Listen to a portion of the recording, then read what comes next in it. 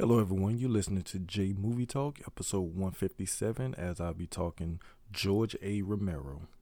I've always worked in Pittsburgh and now in Canada with a family of people. Try to work with the same people. Startup costs are difficult on any relationship, and so what happens is if you know the guy, if I know the DP, if I know him well, I can just say, it's one of those, and that's all it takes. And so I love to work with the same people as much as possible. And to that extent, you can have some fun making a film. All right, guys, I am back for a new episode. The reason why I'm doing this episode, the topic of this episode, I should say, is because after doing episode 156, where I talked about some of my favorite directors, George Romero is one of my favorite directors, and I decided to just kind of spotlight his overall career, similar to what I did with John Carpenter way back when on the podcast, where I just kind of, talked about their overall careers. And it's kind of funny that the first two directors that I'm kind of doing this with are both horror directors and everything. But at the same time, he is one of those filmmakers that, even though he gets a lot of shine, he, in a way, still doesn't really get a lot of shine. So, like I said, I enjoy talking about the man, the godfather, if you will, of the zombie in cinema as we know it today. So, getting into talking about Mr. Romero, he was born on February 4th, 1940, and passed away July 16th, 2017. He first, of course, came into notoriety for his directorial debut film, 1968's Night of the Living Dead. Now, there's been countless, pieces, podcasts, documentaries, stories told about this film, so I won't talk too much about it. But one thing about this movie that I think everyone always mentions is the fact that the cultural and significance of this movie and what it holds and the weight that it carries. And even though it's an older film, it was shot in black and white and everything, it still carries a lot of weight, even still to this day, and everything. So if you're someone who has never seen the original Night of the Living Dead, I highly recommend going checking it out, and everything. So, like I said, I won't go too much talking about that movie or whatnot, and everything like that. So after Night of the Living Dead, he moves on to do some other type of movies, a couple of movies that I never even seen any trailers or anything, clips from. And I'm talking about 1971. He follows Night of the Living Dead with a movie called There's Always Vanilla. Like I say, never heard of it or anything like that. Then the next movie he follows that with in 72 with the movie called Season of the Witch. Another movie never heard of or anything like that. And then in 1973, he kind of sort of comes back to his roots. Similar to Night of the Living Dead, he does a film called The Crazies. Of course, it's about a man-made virus that kind of goes haywire and causes the people of a small town to become infected and become crazy, hence the title and everything. I enjoy that movie for what it is, and it has a very good message in it, and it has its own social commentary in it, and oddly enough, it still carries weight still today too, especially right now with everything that's going on with the coronavirus and everything. It's an interesting watch. There's some scenes in the movie that makes you scratch your head like, what the hell am I watching here? Especially one scene where his father and his daughter basically have sex and everything, which is completely ridiculous and over the top. but it's a good movie. It's not a great movie. It's not one of his better movies, and I know it's somewhat getting forgotten when you talk about Romero.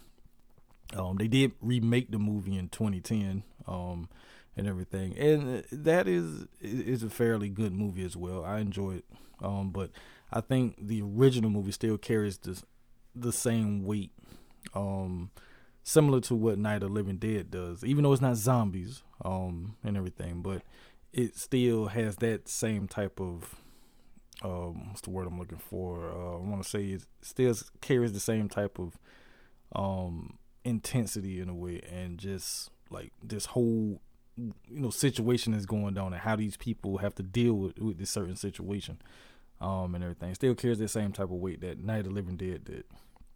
So after that, he follows up with some movie called The Amusement Park, which also came out in 1973.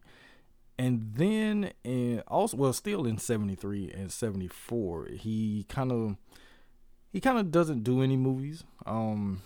He decides to kind of do a couple of documentaries. One is a 8-episode series that he did about the teams of Pittsburgh, basically.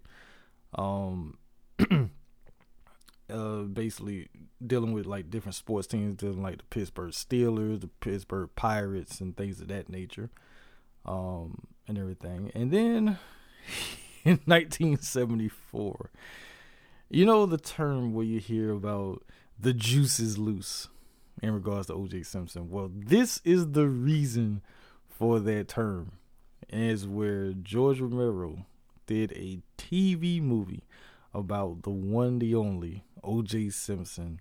The juice is loose. And like I said, I've never seen the movie or anything. Well, documentary, I should say. I've never seen it. I'm gonna have to check this out just to see how it is. But the fact that is on his resume, just says a lot or whatnot. It'd be interesting. It would have been interesting if around that time he was able to get OJ to appear in one of his movies. I think that would have been very interesting if he was able to do that, but he didn't. So after that, he does a TV special called Magic at the Roxy. Don't have no clue what that is. Then in 1977, he does a film called Martin, which, ironically enough, he felt, I should say, that it was his favorite film because it was the only one of his films that he directed that remained true of what the vision that he had for the film, and everything. And ironically enough, I've never seen Martin. I've seen like clips of it here and there, but I've never actually sat and watched the movie. So it's definitely one that I'm still kind of working my way towards watching. Just haven't done it yet. But then 1978, he truly comes back to his roots with the original Dawn of the Dead.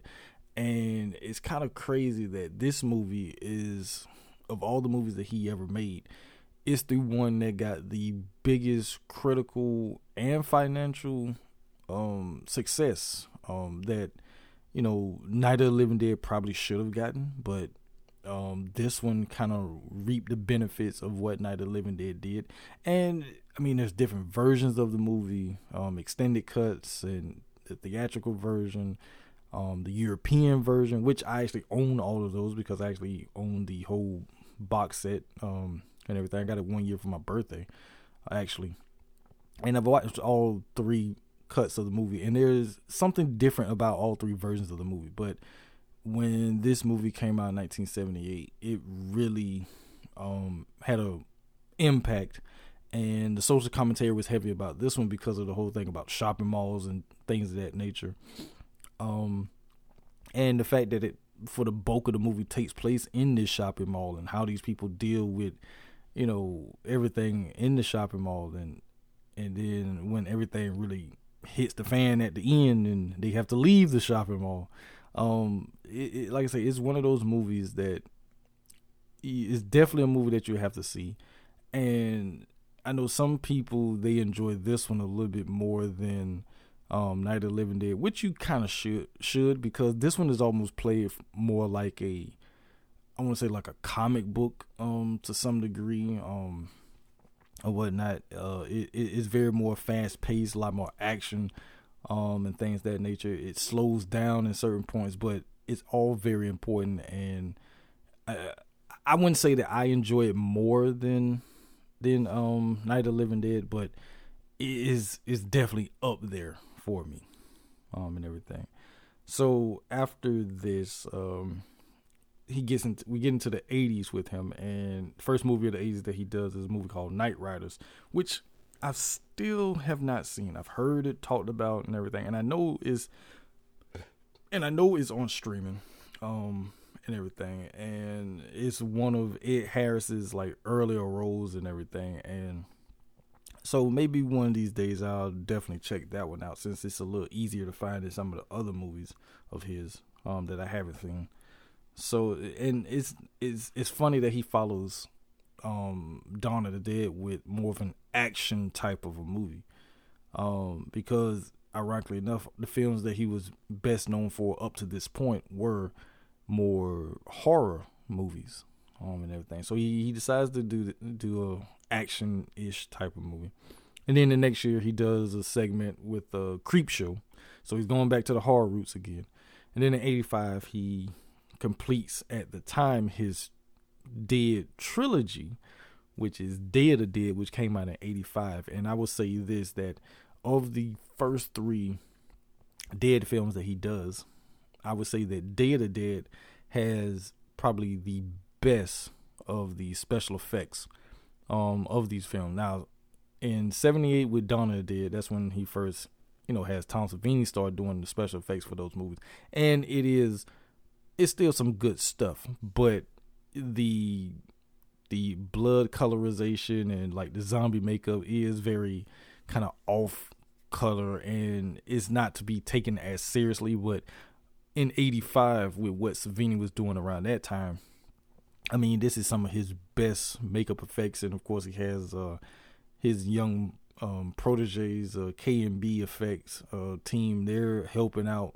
with the stuff, so it's some really good special effects, especially towards the end when the zombies take over the underground military base, and some of the stuff that they do. Like there's one scene where dude gets his head ripped off, and I swear you cannot tell when it stops being the actor and goes into being the dummy head, because it's a seamless transition that you can't really tell. You feel like, well, somebody actually sacrificed themselves for the greater good of filmmaking, I guess. But it's a really good movie and everything, and a lot of good performances in that one as well, especially of course Joe Pilato, who plays Captain Rhodes. Of course he always gets mentioned, but I think the true star of that movie is Sherman Howard Sherman, whichever name he goes by, since he flip-flops his name around, that plays the zombie Bub. That's like some of the best acting you will ever see in a movie, and it's done more with physical and stuff like that opposed to actually dialogue. So if you've never seen Day of the Dead, definitely should watch that one as well. So after Day of the Dead, he does a movie in '88 called Monkey Shines, about this freaking monkey. And I remember I saw it as a kid, and it used to freak me out or whatnot. Basically it's about this guy who's trained a monkey to help him with his the fact that he's paralyzed and everything. And then at some point the monkey begins to develop has feelings and rage against his new master. So then it becomes like a fight between this handicapped man and this little monkey. And this movie doesn't get talked about as much, but it's one of those movies, like on paper it sounds like ridiculous or whatnot, but when you watch it, it's like, this is a really good movie. And this monkey that was trained in this is like the little star of this movie, especially with all the stuff that he does in the movie and everything. So if you've never seen Monkey Shines, I definitely recommend seeing that one. And it's been a while since I've watched it, so I might have to check it out sometime soon too. So that's how Romero ends the 80s. Then we get into the 90s where he does a movie called Two Evil Eyes, which I've never even seen, never even heard of until doing research for this podcast. Then in 93, he follows that with the movie called The Dark Half. We star Timothy Hutton. And that movie is off the rails crazy, especially with the fact that Timothy Hutton plays this writer. And he kind of develops like this alter ego, which is this maniac in a way. And when they show like the two sides of him, you have the nice, well-mannered version of the character that Timothy Hutton played, but then the crazy maniac version is his head is all wrapped up and his teeth is all discolored. He just looks a good mess or whatnot, but he's like a nutcase, and the movie is very interesting and everything. So that's like the last movie that he does in the 90s. Really, he makes his return to filmmaking in 2000 with a movie called Bruiser, which I saw it once and I'm not really a fan of it. It has a good cast and everything, but I don't know. I just feel like the movie could have been a little bit better than what it turned out to be. And maybe it's because he had went away for a long period of time and this was the movie that he decided to come back with, because I did read that after The Dark Half, he did like work on a few scripts and things of that nature that just never got off the ground. And it's like, that's interesting. It kind of sucks that, some of the stuff didn't get off the ground the way it should have. So he probably would have ended up doing more in the 90s, but he just didn't, because for whatever reason, the scripts and everything that he was working on just didn't, I guess, hit right for studios and things of that nature. So he just took that, extended period of time away from filmmaking, and then he comes back in the year 2000 with Bruiser. And like I say, Bruiser, it's not a terrible movie, but it's not a great movie either. So after that, 5 years after that, he returns to, once again, the thing that put him on the map. And I'm talking about his Dead series with the fourth entry, and that is Land of the Dead, which ironically enough has become one of the ones that I watch a little bit more in recent times, especially with the fact that you have Dennis Hopper playing this Trump-esque character, and this whole thing about there's this wall that's been built and the rich people are separated from the poor people, and it is very interesting in regards to the Hopper character. Like, he's basically like a Trump-esque character, especially when you look at how Trump is now, and then if you look at Dennis Hopper character in the movie, it's like, because that's one thing about George Romero. He was always like a little bit ahead of the curve when it came to certain social, political type of things or whatnot. He was always a little bit ahead of the curve in his movies, and that's why he was always revered for the social commentary that plays in his movies, whether it was directly or indirectly. He just seemed to always be a little ahead of the curve with that. After that, he follows 2 years later in 2007 with Diary of the Dead, which is another one that I don't think gets the recognition or the attention that it truly deserves, especially now with everything being like more with your being online and the internet and things of that nature. And one thing that this movie does is that it's all POV shot and everything, but there's a lot of in regards to the internet and social media and what is true and what is manipulated and how it can be spun and things of that nature.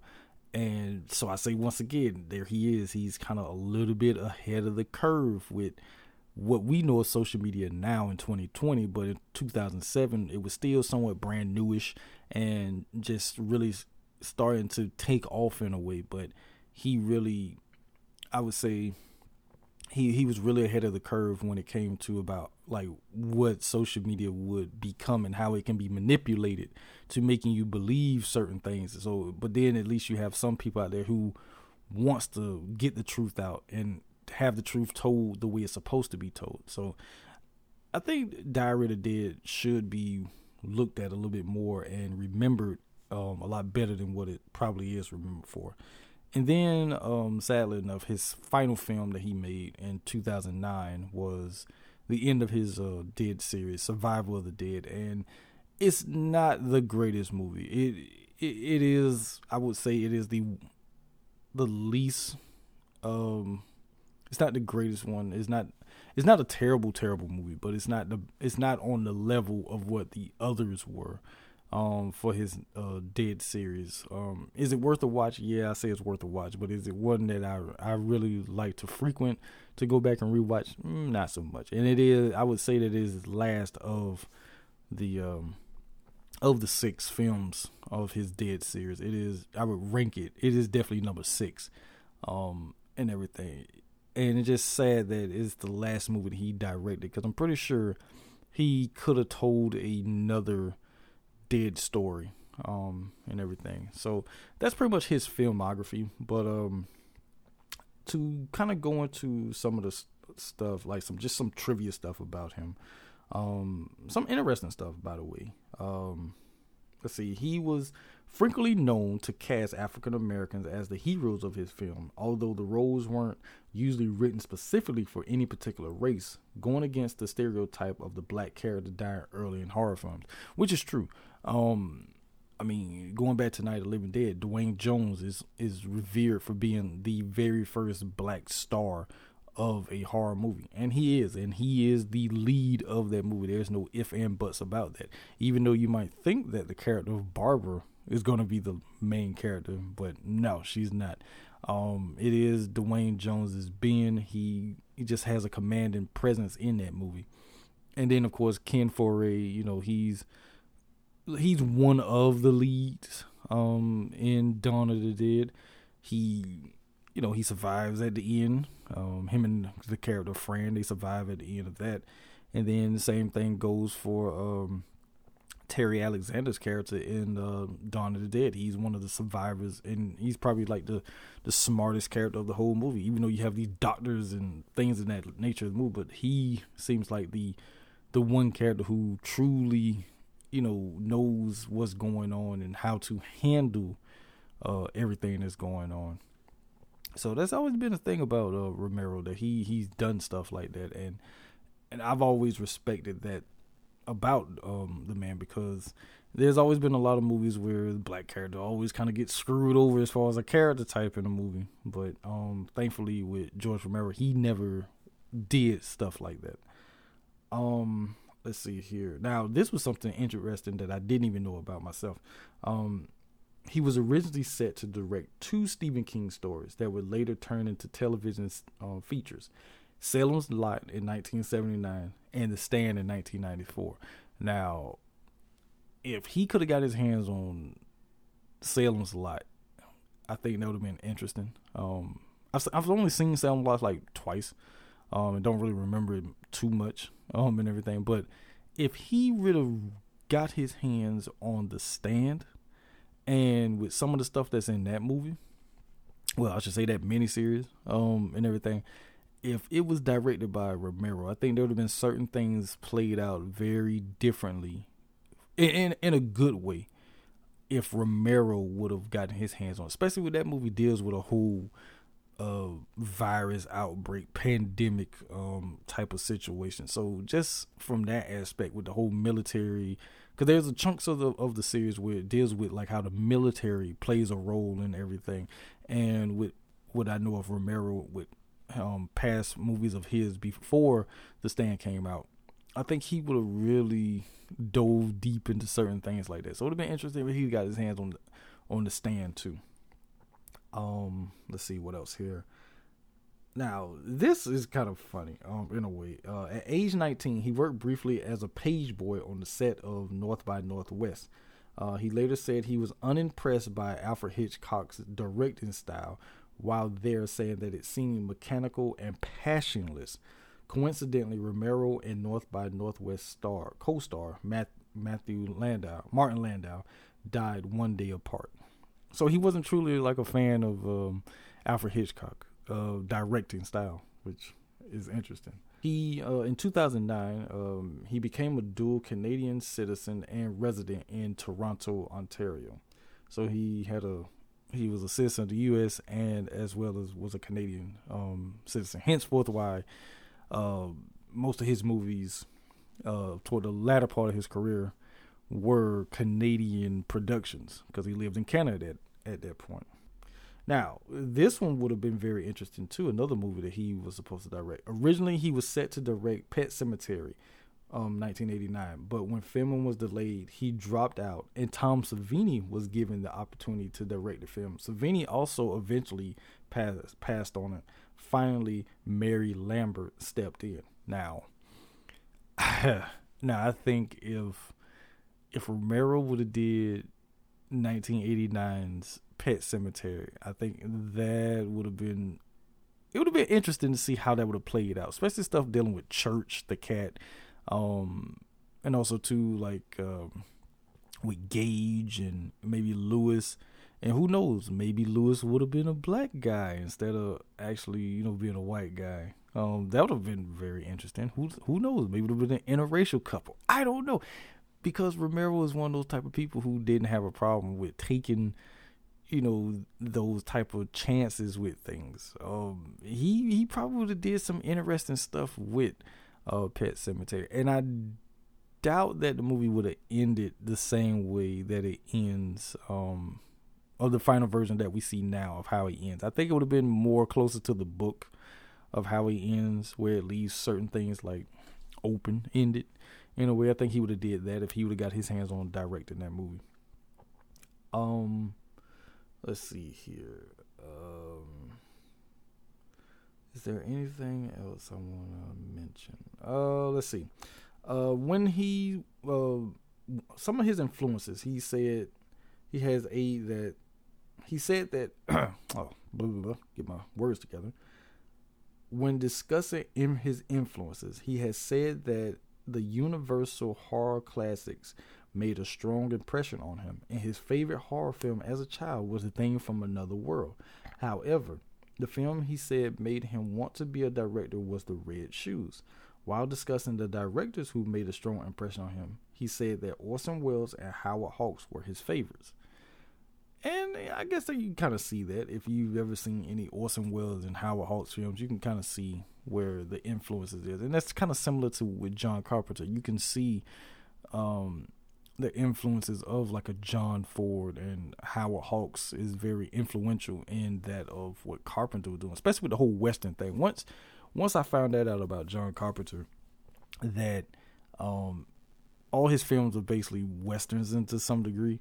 You just have to, when you finally realize it and see it, you can see that in the films, even though they're masqueraded and they're very, very good in a way. But you can definitely tell it once you notice from that standpoint. And the same thing go with George Romero, like Orson Welles and Howard Hawks. They kind of always, at their time, I would say, they pushed the envelope with certain things and kind of put things out there in an interesting way. And Romero, he did that as well with his films.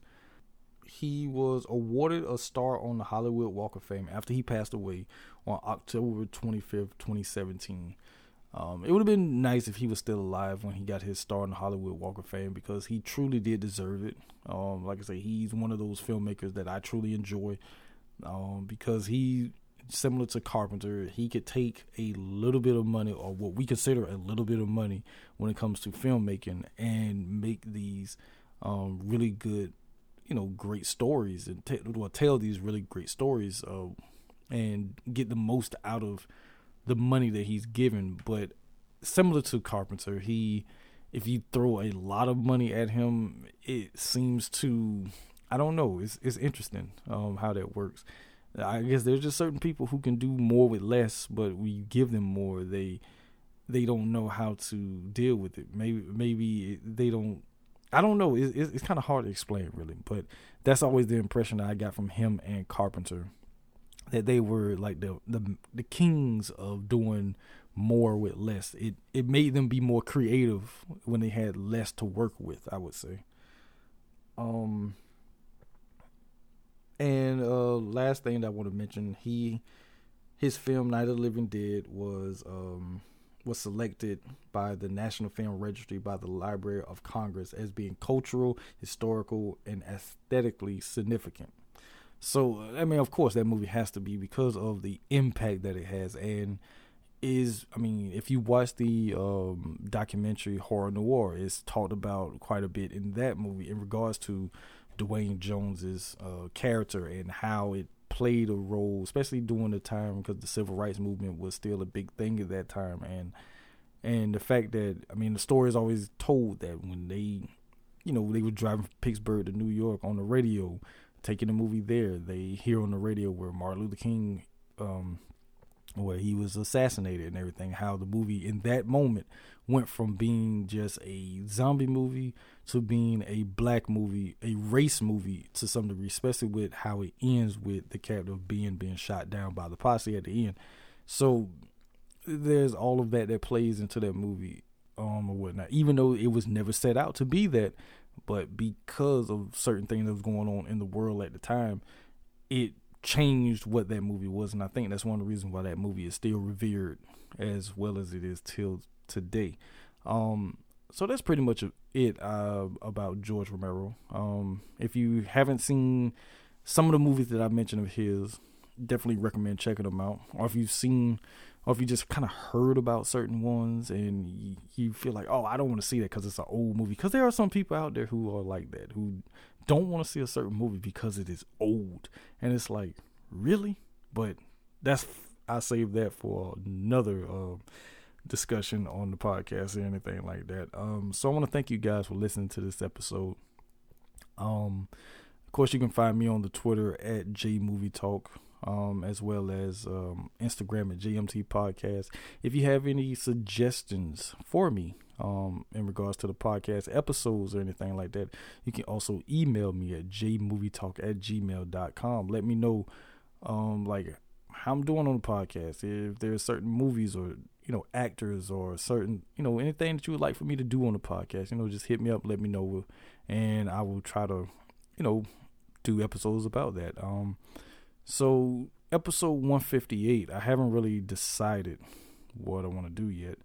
But when I figure it out, you guys will know as well. Cause like I say, I'm just kind of stalling until I get to May, because May, like I say, it's going to be the third annual May Action Month on the podcast. So like I say, I already have that set, but between now and then, I'm just kind of doing episodes just to keep stuff going with the podcast and everything like that, and little things like that. Also, too, you can find all of the episode of Movie Talk, as well as the Grand Slam podcast, the 3 and Out podcast, the For Frodo podcast, whenever they decide to do another episode. Also, the TV Zone podcast. We should be making a return at some point, hopefully.